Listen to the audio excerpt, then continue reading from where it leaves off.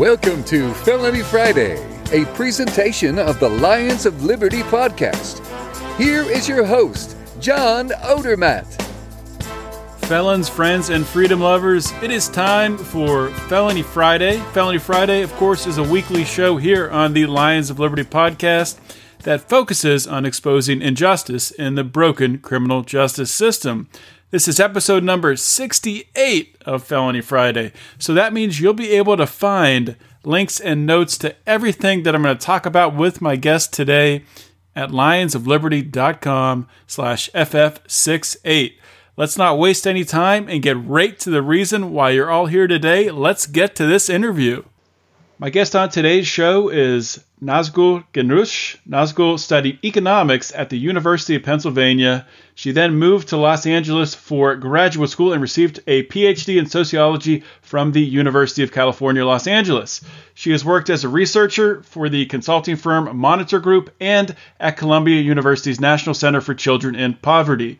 In Los Angeles, she contributed to the Ban the Box reform efforts to enhance employment prospects for people with criminal records and worked on campaigns to restore voting rights for people with felony convictions.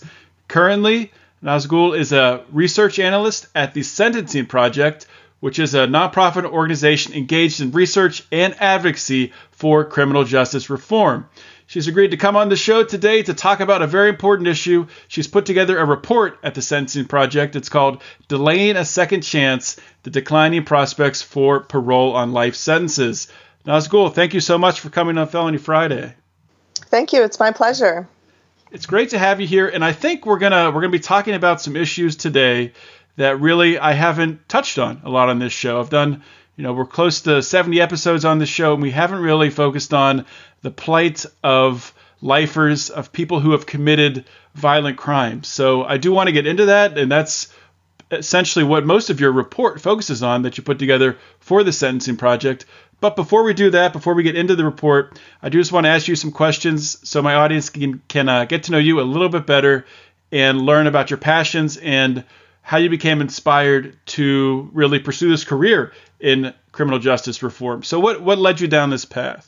Well, I moved around a lot as a kid. I actually went to 4 different high schools, and some of the high schools that I went to were in New York City. And so my exposure to that environment after having lived in Toronto in Canada and then afterwards in South Carolina made me really curious to understand sort of these very different settings that I found myself in as a teenager.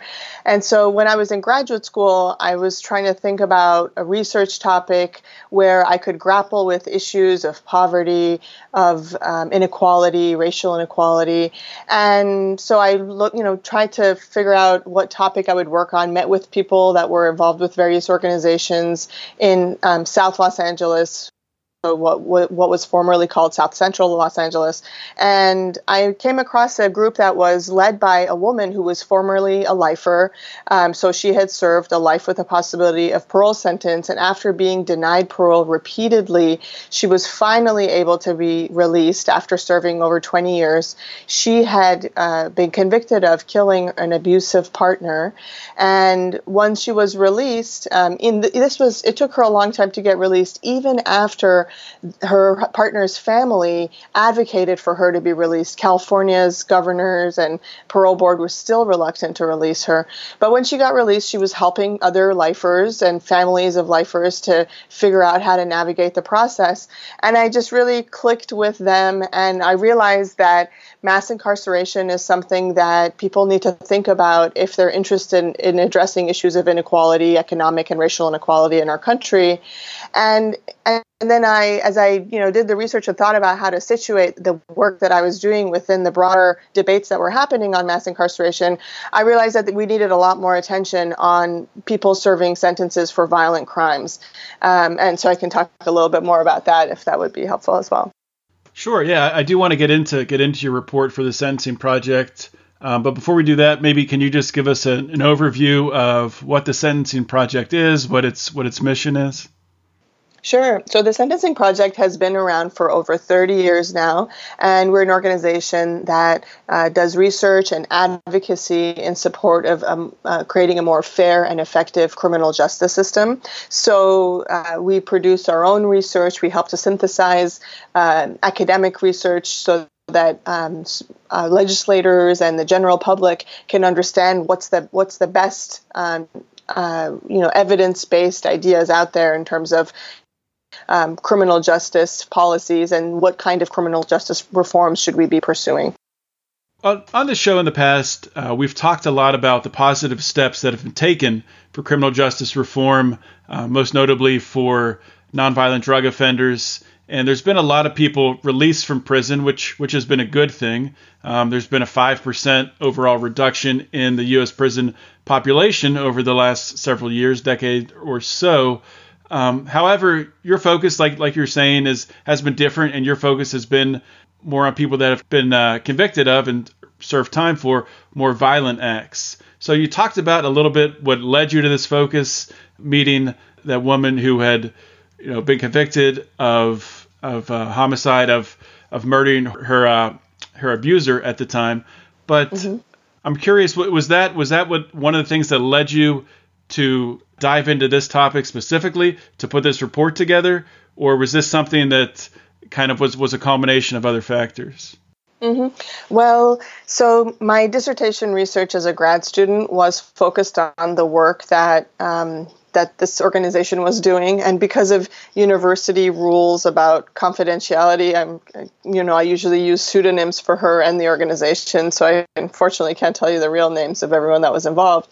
But so that was the focus of my research, and then when I came to the Sentencing Project, I've worked on criminal justice issues more broadly, looked at the kinds of reforms that you were just talking about, and highlighted the fact that some states have done really well, like New York, New Jersey, California, have reduced their prison populations by over 25% in the last 10 or so years, which is really outstanding and, really set the help kind of set a challenge for other states to be able to keep up with that kind of decarceration.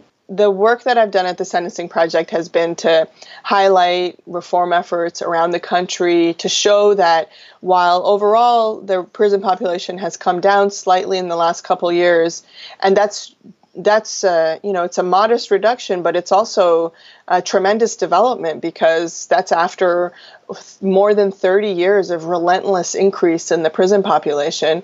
But some states have done really well and really set the bar high for others that are trying to reduce their levels of the prison populations and try to scale back mass incarceration. So I've looked at a lot of issues. I've looked at racial disparities in the criminal justice system, and I wanted to come back to look at lifers in this way in order to sort of build on the understanding that I had from working with the families and romantic partners of lifers in California and with the lifers themselves, because I knew that California was unusual in certain respects. So in California, if you're granted parole, you have to have that decision approved by the governor before you can be released. That's very unusual. Most states do not require their governors to review and finalize a parole decision like that.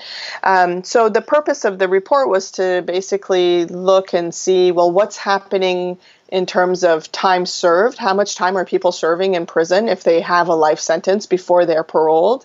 And we expected that there would be an increase, and of course we found that there was. But then I think the unexpected part of the report for me was in trying to figure out why that has happened, why time served has increased, basically doubled for paroled lifers between the 1980s and the most recent period, the most recent kind of long decade of 2000 to 2013, which we looked at. What do you think are some of the reasons why that has happened? Is this really just a case of politicians, probably mostly on the right side of the aisle, that are running these campaigns based on being tough on crime? Has that played into it? Oh, that's definitely a big part of it. I mean, even if you think about right now when the climate on criminal justice issues is quite different, notwithstanding the climate just around the White House on this issue, which is a little bit departs from where things have been going around the country and within state legislatures. But, we have a more willingness to talk about the problems of mass incarceration and to realize that we've overdone it. We've sent too many people to prison. We've sent them there for too long. And in particular, for low-level nonviolent drug offenses, many people that are in prison for these kinds of offenses just have no business being there at all. We're using the wrong tool to address the problems that they're facing and that they pose in our communities. But even still, there's a great deal of reluctance to scale back prison sentences for people that have committed violent crimes. And sometimes you actually hear the rhetoric, and you can see it in the legislation, where criminal justice reforms for nonviolent, not low-level offenses are coupled with the idea that we need to really, save prison space for people with violent convictions and keep them there longer, when actually we already keep people there for too long for those kinds of offenses.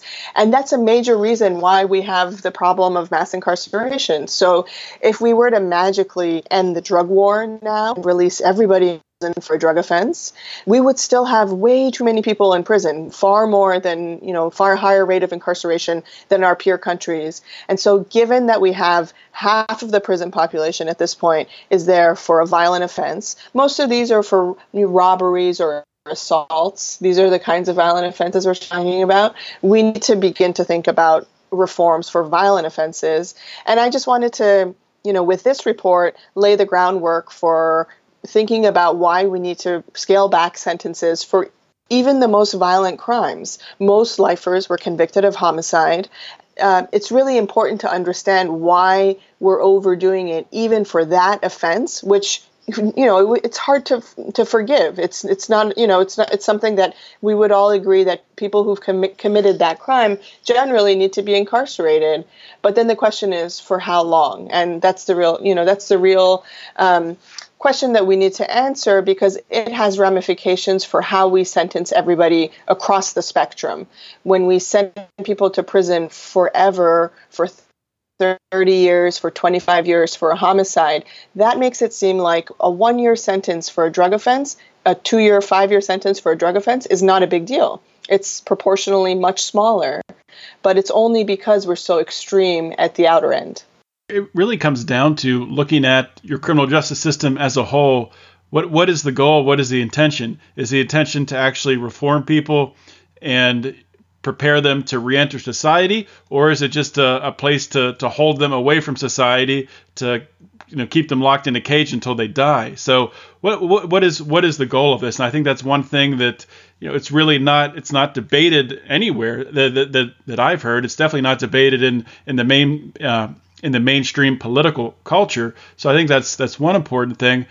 One question I did want to ask you that I think some people will be surprised by, but what is the overall recidivism rate for lifers who are granted parole? Right. So for lifers, it's very small recidivism rate. Some studies show that, some researchers that have looked at this in California, they say that it's a minuscule rate of recidivism, something like 1% recidivism rate for a small group that they looked at. Whereas for the broader prison population, it's something, generally over a third are reincarcerated. But, to understand those numbers, we need to realize that the reason that happens is because we keep people incarcerated for so long. So if you're letting people go in their 60s from prison, of course they're going to have an extremely low recidivism rate. But we shouldn't really think of a recidivism rate that is that low as a success, because it means we've kept people in prison for too long. As strange as that sounds, what we need to be doing is letting people out earlier, and that means that some of them might trip up and get back entangled into the justice system at a higher rate than we see right now. But what it also means is that we're not spending $30,000 a year on average to incarcerate such a large number of people when they're in their late 40s, 50s, 60s, and older. And that's money that we could spend much more effectively to prevent crime from happening in the first place. So, I think that I understand, I understand that most people wouldn't think that we should take it easy on people who've committed murder or other very serious violent crimes. But we need to think about it, what's driving that idea is that we're angry about those crimes. And ideally, we want to prevent those kinds of crimes from happening in the first place. If that's our goal, and I think that that's our shared goal, then we need to rethink how we're trying to achieve that. Incarcerating people when they're elderly, it's not serving as an effective way to incapacitate someone, because most of these people are very unlikely to commit crime again.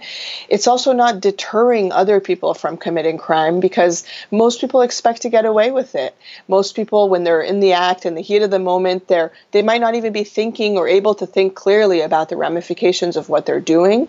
And in the meantime, we know that effective crime prevention programs like early education, access to drug treatment without extreme delays for broad sections of the public. These are things we've underinvested in while we've gone overboard with keeping people locked up for a long time when they no longer pose a threat to public safety.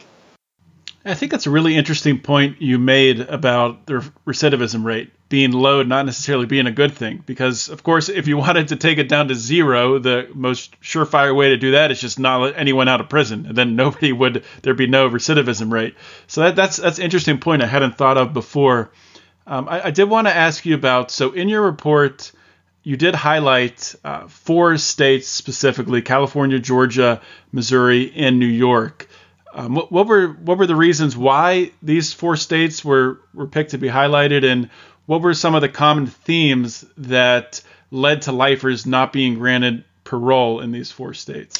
Okay, so we picked these 4 states because, California and New York, because they're number 1 and number 2 in terms of their lifer population. So in California, over 30,000 people, about a quarter of the prison population, is there serving a life with the possibility of parole sentence. That's, both huge in terms of an absolute number and in terms of the proportion of the overall prison population. In New York, it's 10,000 people are serving this kind of sentence. We also highlighted Georgia and Missouri just to have geographic variation, and because it helped us to highlight the kinds of trends that we were finding across the states that we looked at. And the report looks at 31 states and the federal system. Those were the ones that we got data from.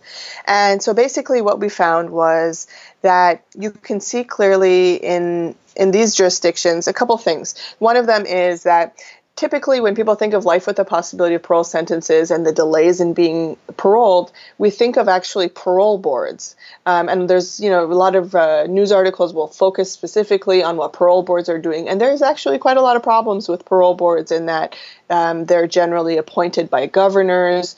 And so, and the appointment will go away if you grant too many paroles. And so there's, comments from former New York parole commissioners to that effect, making it clear that they knew that if they're granting parole too often, the job was no longer going to be offered to them. And so that shaped their decision making. So the parole board's work is important, especially because of this other factor, which is that legislators, especially since the 90s, have increased how much time people have to serve in prison before they can even go before the parole board. So, for example, for a certain range of offenses in Georgia, it used to be that you could go before the parole board after you served 7 years. So starting at 7 years, a parole board would start to talk to you and see how you're doing, have you rehabilitated? Are you ready for release? But legislators have changed those requirements so that at this point in time, you need to serve 30 years before the parole board can even see you for the first hearing. So that really actually reduces the discretion of the parole board. Parole boards used to see people much earlier in their sentences in order to be able to assess their public safety risk. And now routinely in many states, they're seeing people well over their having served 20 plus years in prison.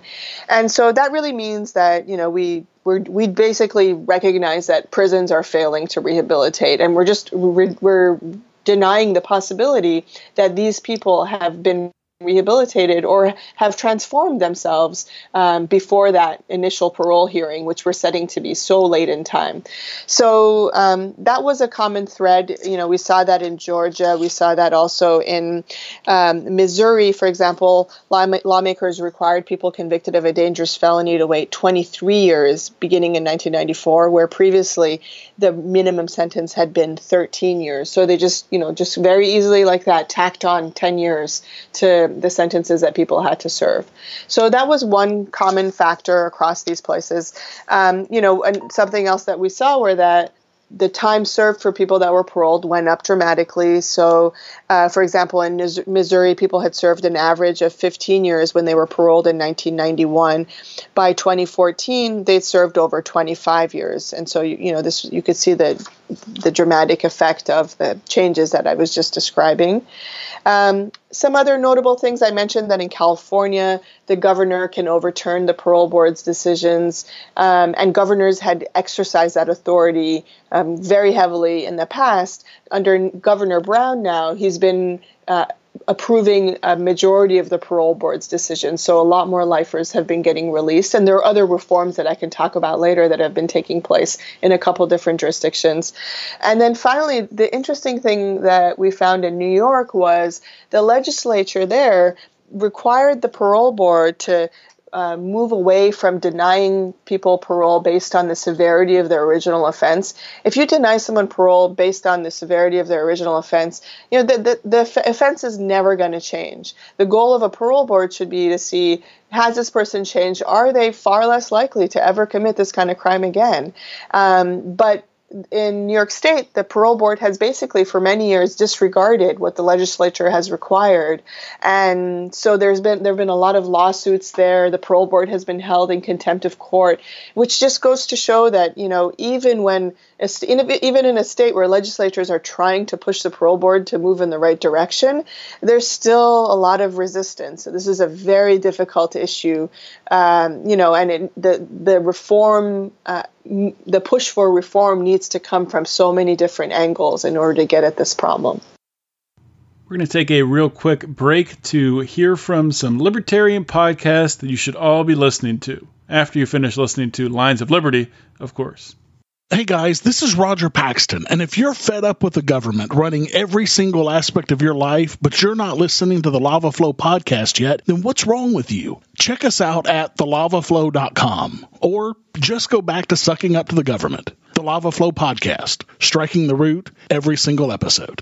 This is Chris Spangle, and I am the host of We Are Libertarians, which you can find in iTunes, Google Play, or at wearelibertarians.com. We are a podcast that brings you all of the irreverence that modern politics deserves by examining current events from a libertarian perspective. So please, check us out at wearelibertarians.com. Hey everyone, the Johnny Rocket Launchpad is Liberty. Each week we strive to bring you the best guests in talk radio. The Johnny Rocket Launchpad delivers weekly interviews of noteworthy politicians, experts, and activists. The Johnny Rocket Launchpad is bringing the party to the Libertarian Party and launching ideas in your direction. Check us out at johnnyrocketlaunchpad.com, and you can hear me, Kurt Nelson, and the beautiful Heather Nixon talk about the ideas of liberty, rock and roll.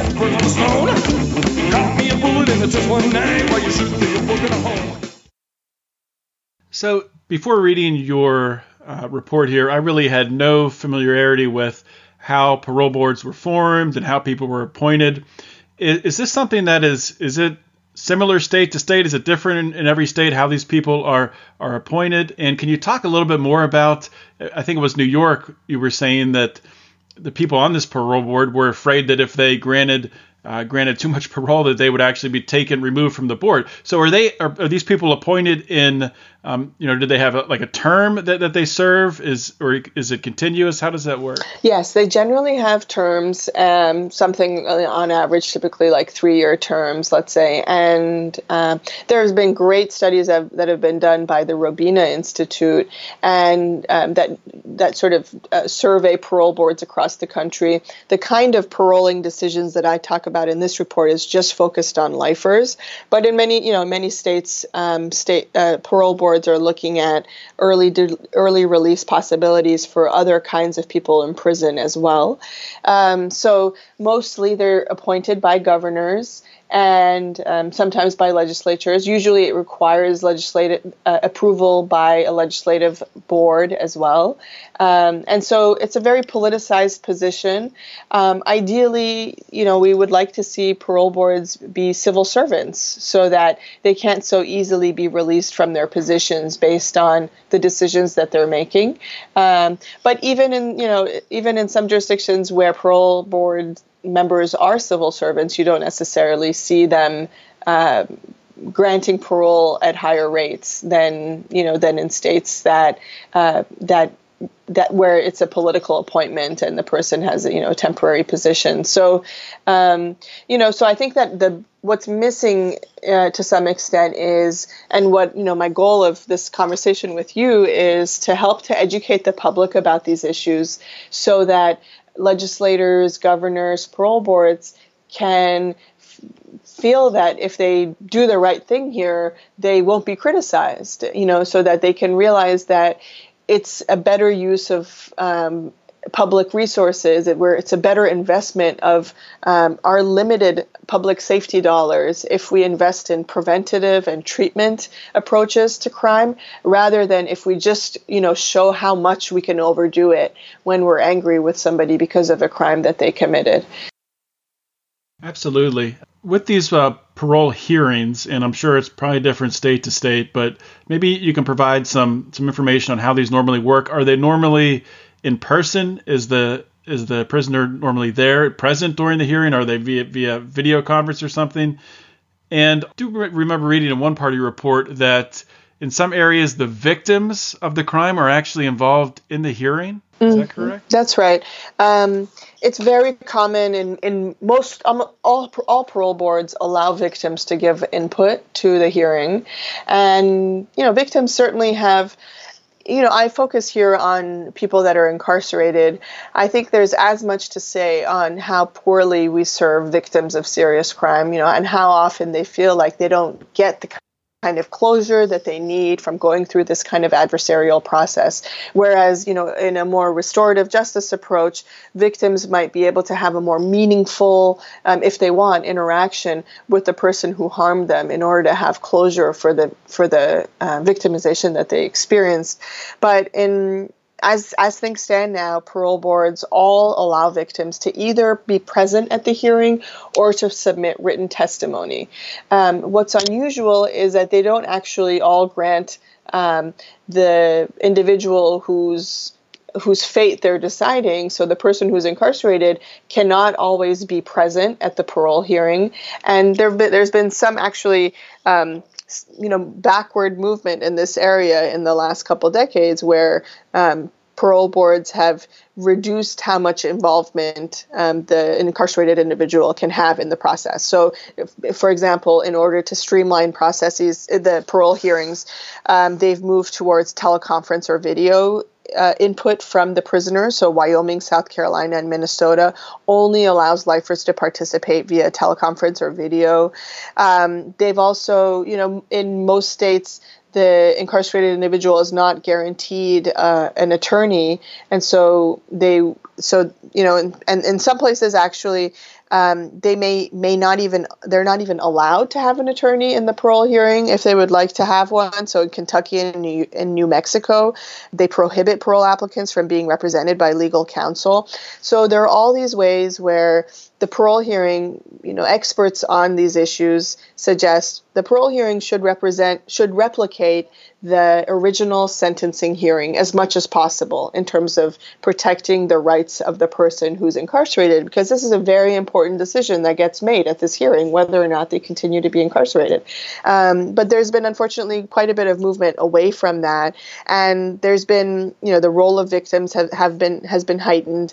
And the problem with that is, and this is something that I learned from reading the work of some parole experts. So Joan Peter Celia, Edward Ryan, and Kevin Reitz have written about this extensively, where they note that victims usually do not know the incarcerated individual as that person is now. So they had this terrible interaction with this person 20 years ago often, let's say, and then they are at a parole hearing giving their input on why this person should continue to be incarcerated, but it's not based on any information that they have on who this person is now. And so it's unfortunate because by giving victims such high standing at these hearings, parole boards are moving away from the question of what is the public safety risk that this individual poses at this point in time. The victim usually can remind the parole board about what happened historically, what this person, usually the worst thing that this person has done in their lives, back in time, but they're not able to provide input on what should be the most important question for the parole board to answer. I mean, it makes sense to have the victims involved, and I think as you were talking about there, the problem is, what is the weight? If someone's been in prison for 20 years and you're giving the same weight to the victim coming into their experience with that prisoner 20 years ago when the crime was committed to what's happened over those 20 years and how that person's been reformed, that's kind of the issue for me looking at it that way right there.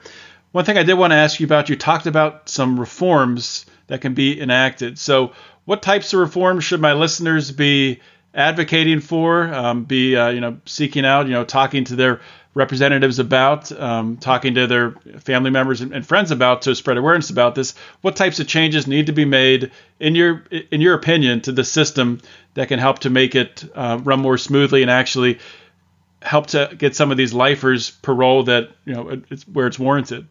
So the first area I think that listeners can look for is if they happen to live in a state where the governor has authority to review parole decisions, which is extremely unusual. They could advocate for legislation that's moving to move the governor away from that process so that the parole decision can be less politicized, so that it's not based on a governor who is afraid that if something goes wrong, they're not going to be reelected. And so nobody's going to get out, basically. That's been the case in Maryland. And so in states like that, Maryland, California is another place to look at for that problem. There's been some efforts to move the governor out of that process. So there's been legislation moving in Maryland to remove the governor from the process. And of course, the governor is very resistant to that. But it's really important for having a system where parole decisions are based on, facts and the best research that we have on recidivism and public safety, rather than on a very politicized issue for, and political calculations of elected officials. So that's one area. Another one is to consider, looking at legislation that requires to scale back legislation that has increased the minimum wait for parole hearings. So, for example, I mentioned the experts on parole earlier. So Joan Petersilia, Kevin Reitz, Edward Ryan, they recommend that the initial parole hearing should never occur later than 15 years, that even in the most serious cases, someone should have a chance to talk to a parole board after serving 15 years. So many states are out of line with that recommendation, requiring people to serve, 25, 30 plus years. And in fact, 7 states and the federal government and Washington, D.C. have just eliminated life with the possibility of parole entirely as a sentence. So the only sentences, the most extreme sentences, are life without the possibility of parole. And that the only way, at least for instance, is a commutation from the governor. As an organization, we as the Sentencing Project recommend eliminating life without parole sentences completely and giving everybody a chance to be released. And not everybody necessarily is going to get that chance. Not everyone's going to be, we're not going to feel that it's safe to release everybody, but everybody should have a chance at least of being reviewed. And then finally, the other area of reform has been for juveniles, so people that were convicted under the age of 18. There's been Supreme Court decisions reducing the use of life without parole sentences for people that were convicted as juveniles. So people under 18 can no longer get that sentence if they have a non-homicide conviction. And if they have a homicide conviction, they can't receive that sentence under a mandatory law. So they need to be looked at as individuals. And that's because of science that shows very clearly necessarily that people under age 18 have very different brains than adults. And so there should be more willingness to realize that they can change as they mature over time. And so this has trickled into policies for life with the possibility of parole as well. So, for example, California has required that juveniles convicted under age 18, and then recently they expanded it to young people who were convicted under age 23, will get special consideration through the parole hearing to recognize their possibility of maturity and reform. And West Virginia has also gone in a similar direction as well, and some other states are doing the same thing to realize that if we said juveniles shouldn't get life without parole because we recognize their possibility to develop and mature, then let's not send them into a life with the possibility of a parole sentence that actually doesn't offer a meaningful chance of release. So let's make sure the chance of release is meaningful. And ideally, I think as a society, we need to realize that that meaningful chance of release shouldn't be reserved just for people that were convicted as juveniles. Absolutely. I think as a society, I think more people need to understand that this is an issue, and interviews like this, podcasts like this are a great way to educate people. So I want to encourage my listeners who maybe haven't thought about this before to maybe share this on your networks and get the word out about this important topic. I do want to ask you, Nazgol, before I let you go, where can my listeners learn more about the Sentencing Project? I'll, of course, link to this report on the show notes page, so they'll be able to find that there. Where can they find out more about the Sentencing Project, and also where can they follow you on social media? Sure. So the Sentencing Project's website is sentencingproject.org, and you'll find this report on the website. And if you'd like to follow me on Twitter, I'm at Nazgol G. That's where I'm located. Okay, well, thank you so much for coming on and talking about this very important topic today. Thank you so much, and I appreciate your listeners, considering these issues with an open mind. I hope you all found today's show interesting and thought-provoking. Hopefully, it made you re-examine sort of your thought process on what happens with a lot of these violent offenders, people who have committed homicide or violent acts of rape. It's hard to forgive someone that has harmed people this way, that have committed these violent crimes. But really, I think it boils down to one simple question. What is the objective of our prison system? Is it to reform people so they can be eventually reintegrated into society? Or is it just to keep them segregated and locked away in a cage so they can never interact with anyone ever again and will never taste freedom ever again? Now, that's an important question, and I don't think it's a question that I can answer right now. I think there's a lot of ways to answer that question. I will say that I do want to clarify one point. There's one point that I did disagree with. One of Nazgol's statements, when she was talking about life sentences, saying that one of the stated goals of the Sentencing Project was to eliminate the life sentence. No more life sentences without parole. And I disagree with that. I think there are violent criminals out there who should never, ever see the light of day or taste freedom ever again, because I think if they were released, again, these people are animals, they're barbaric, and if they were set free, they would continue to rain terror down upon society. And there are cases like that I think there's people that should never see the light of day again. And I'm not in favor of the death penalty, but some of these violent crimes that you see them in the headlines very often, people decapitating others. I don't really think that those people can be reformed. They need to be locked away and separated from society. Nazgol did make several points that I do agree with, and there was one really good point that I do want to talk about here, take note of here.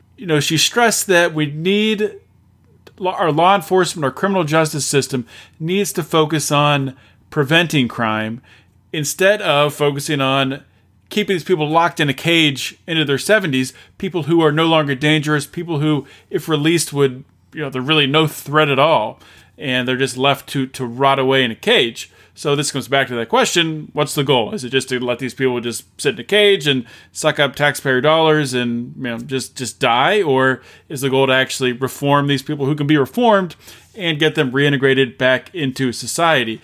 And one aspect of preventing crime that I think is important to talk about is actually getting rid of all these ridiculous laws that are out there, getting rid of these laws that we have in place that are just strictly for generating revenue, getting rid of drug laws, of course, and letting cops focus on violent crimes and preventative measures. I think that would go a long way with, and also if you eliminate the drug war, if you eliminate a lot of these revenue generation schemes, you're going to just inherently in the system make it a safer society, because people will not be driven to the back alleys of society where the only way they can arbitrate their disputes is by using violence. Not the only way, but often a way that it falls to is just the disputes are arbitrated in a violent way, and that's how a lot of these violent crimes occur. So bring that stuff forward, and that right there is a big way that we could prevent a lot of these crimes. I just do want to stress again, this is a topic that I think we need to focus on more, and I plan to focus on it more going forward. You know, so many criminal justice reformers out there, myself included, focus on the low-hanging fruit too often. We focus on the drug war. Not that the drug war isn't important, ending the drug war, of course. But, you know, there's a lot of stuff out there that needs change in the criminal justice system. A lot of things are broken, and my focus definitely on this show has been a little bit skewed towards the non-violent drug offenders, even though my good friend and co-host of our Monday show here at Lions of Liberty, Mark Claire, would have you think that I don't talk about legalizing marijuana enough. You know, he was giving me a hard time the other day that I wasn't going to have a show dedicated to 420. This is airing now 421. Of course, 420 was yesterday, that I wasn't going to have a show dedicated to ending the war on drugs, to ending marijuana prohibition. So I'm sorry, potheads, but I don't make my schedule based upon your holidays. But if this is your first time listening to the show, I can promise you that we do talk about ending the drug war all the time. Almost every show, there's some aspect of it that we do talk about.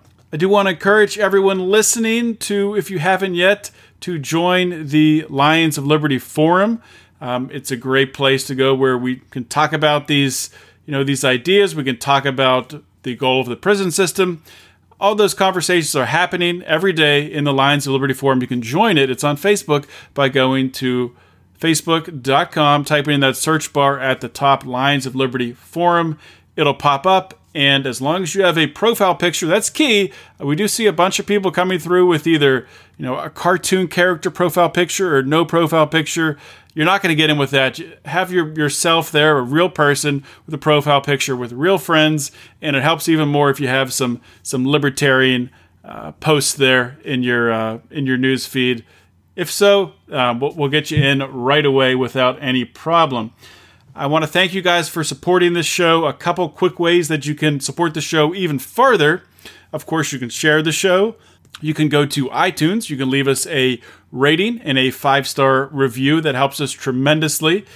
You can also buy some merchandise from us at our Lions of Liberty store. We sell a stylish beer koozie with Lions of Liberty on it. We have t-shirts, long sleeve t-shirts, v-neck t-shirts, some baseball t-shirts with 3 different designs. You can find all of that stuff at lionsofliberty.store, so please check that out. And also, you can help us on a more regular basis. We have a growing patron program, the Lions of Liberty Pride. You can find out about that at lionsofliberty.com/support. With that, at that first $5 level of the Pride, you're going to get access to all of our exclusive content, some extra interview questions with guests. We have a conspiracy theory roundtable coming out soon. You get early access to some high-profile interviews, so definitely look into checking that out. lionsofliberty.com/support. That's all I got for today, guys. I want to thank you so much for listening. This is John Odermatt signing off. Always remember to keep your head up and the fires of liberty burning.